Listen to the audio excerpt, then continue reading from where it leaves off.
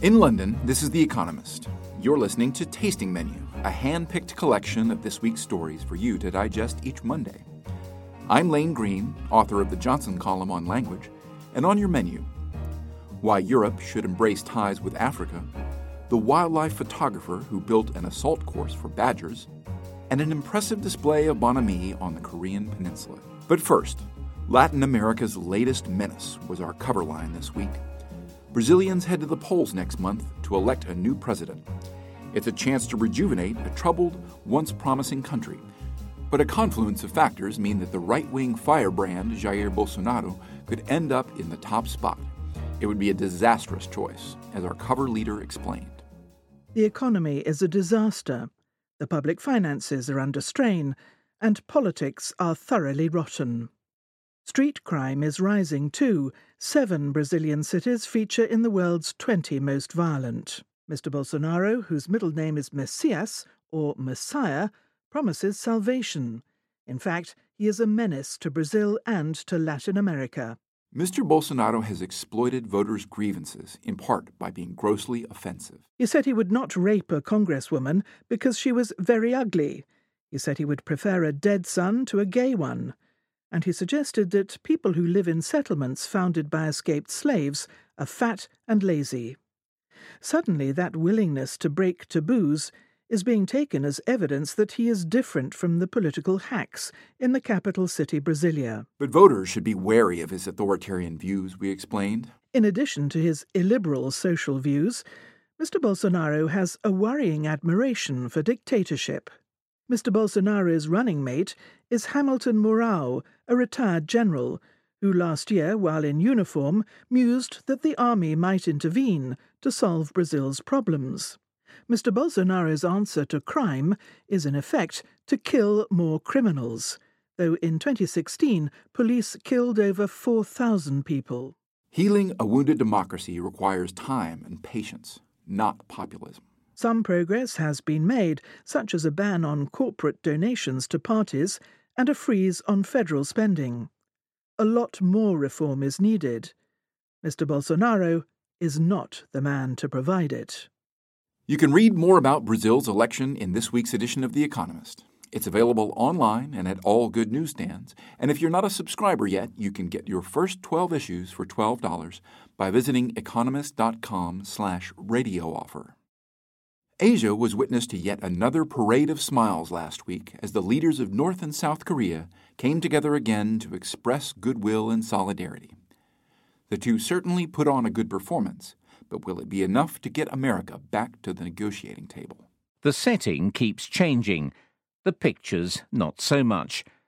Kim Jong-un, North Korea's dictator, welcomed Moon Jae-in, the South's president, to Pyongyang Airport on September 18th for their third summit since April. Smiles and embraces were aplenty. Some were reserved for the North Korean children who presented Mr. Moon and his wife with bouquets and military salutes. Later, the two leaders went on a jaunt in an open-topped limo through Pyongyang. The streets were lined with women in brightly coloured traditional dresses who waved yet more bouquets and sent up cheers of unification. This bonhomie toppled onto television screens, too. On the second day of the 3-day summit, the two leaders unveiled a joint statement at a press conference broadcast live on North Korean state television, as well as channels from the South. It was as upbeat as Mr. Moon's reception. He and Mr. Kim blithely pledged to turn the Korean peninsula into a land of peace without nuclear weapons or nuclear threats. Inter-Korean ties were certainly strengthened by the agreement, but the bold steps Mr. Moon was hoping for from Mr. Kim were absent. He made no mention of an inventory of his nuclear arsenal or a timeline to dismantle it. As it stands, the agreement is unlikely to persuade America to ease sanctions or sign a peace treaty, even though Mr. Trump pronounced it very exciting in a tweet. These potentially unifying sentiments were echoed elsewhere in this week's issue. Our Charlemagne columnist, writing in the pages of our Europe section, explained why the continent should stop thinking of the Mediterranean as a barrier between it and Africa and start building bridges instead, figuratively at least. It is a peculiarly modern habit to think of the Mediterranean Sea as a boundary. For over 2 millennia, civilizations bled across it and intermingled. Roman, Carthaginian, Moorish and Venetian empires expanded primarily along maritime routes. Yet Europeans have increasingly turned towards Asia and its booming markets. Tellingly, the geopolitical buzzword of the moment is Eurasia. Europe and Asia are integrating along old Silk Road routes, especially under China's Belt and Road infrastructure splurge. Yet Eurafrica remains relatively little discussed. Europe is too busy rushing into Asia's arms to embrace a continent on its doorstep, which may be even more significant in the long term. Current waves of African migration to Europe are likely to grow. Of the 2.2 billion citizens added to the global population by 2050, 1.3 billion will be Africans, about the size of China's population today. And more of them will have the means to travel. Europe's strategy, it seems, is to set itself up as a fortress. EU leaders met in Salzburg on September 19th and 20th to discuss new border controls and North African disembarkation platforms, where migrants from the south could be processed and sent back. But there is an alternative: to accept the integration of Africa and Europe and make it a success. Alex Dual, an African expert at Tufts University, agrees that is the only realistic course. The logic of history is a European Mediterranean market that will cross the Sahara too, he says. The challenge is to recognise that reality and make it a mutually beneficial and regulated one. Building walls will not work. Walls of sorts are being raised between America and China. The two countries are in the midst of a tit-for-tat trade war, which threatens to embroil the entire global trading system. On our Money Talks podcast this week, economics editor Henry Kerr explained what lies behind the escalating tiff. What the report on which these tariffs were based objected to was things like Chinese forced transfer of intellectual property as a condition of market access for American firms in China and subsidies to state-owned firms. And lots of people, everyone in the West, basically, more or less, agrees that these are undesirable tactics on the part of China. But it's not the case that China's going to disrupt its whole economic model in order to get these tariffs taken off. It's not clear what incremental reforms would satisfy Donald Trump. And on other days, he talks a lot about things like the trade deficit. Earlier in the year, there was a sense that there might be a deal based on China volunteering to buy more exports from the US. It's all a bit of a mess. It's unclear what America really wants and how it proposes to use that leverage that it probably has created by imposing these tariffs. On Babbage, our science and technology show, we took a look at the rise of e-cigarettes. Evidence is building that they're healthier than their tobacco-filled cousins, but as healthcare correspondent Natasha Loder explained, that doesn't necessarily mean they're good for you. So cigarettes are just so bad for you that practically doing anything else, maybe even hitting your head against a wall repeatedly, would be better for you. So in relative terms, that's kind of how people view these things, is smoking cigarettes is bad, do anything else.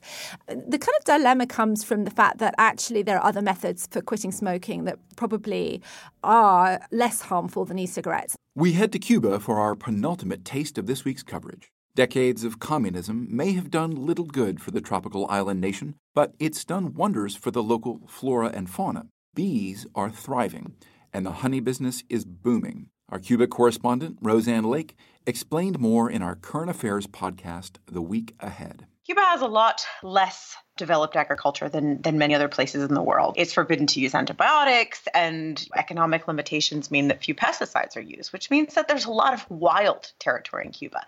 In other places, we like to mow our lawns and we like to keep things tidy in ways that maybe look nice to us, but are not very good for bees. Cuban ones don't have that problem. This week's obituary paid respects to someone who probably would have appreciated the bees' success: Johnny Kingdom, a wildlife photographer, poacher, and gravedigger. A man who constantly strove to get closer to nature. Truth to say, he was watching wildlife long before a friend put an 8mm video camera into his hand and encouraged him to use it, after a tree-felling accident in 1971 that nearly did for him and left his mind in pieces for some time. His homemade nature films brought him fame all over Britain. But he remained the man he always had been, whose chief enjoyment once he was past the girl-chasing, motorbike-crashing, cider-soaking years, was to stay in one place and watch. And all the while, he gradually sneaked closer to the wildlife he was watching. Even the feathers in his hat, buzzards and pheasants, served a purpose to lose him in the heather. He once got 3 feet away from an adder in the brambles, which yawned its pink mouth fit to swallow him.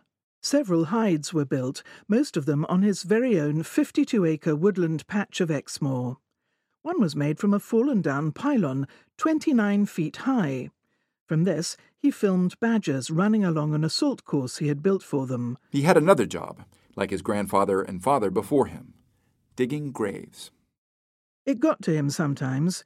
He had buried friends and his parents. But he learned to look death square in the eye.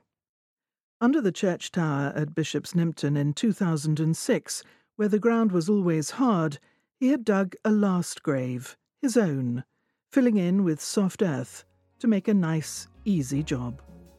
And that's the end of this week's tasting menu.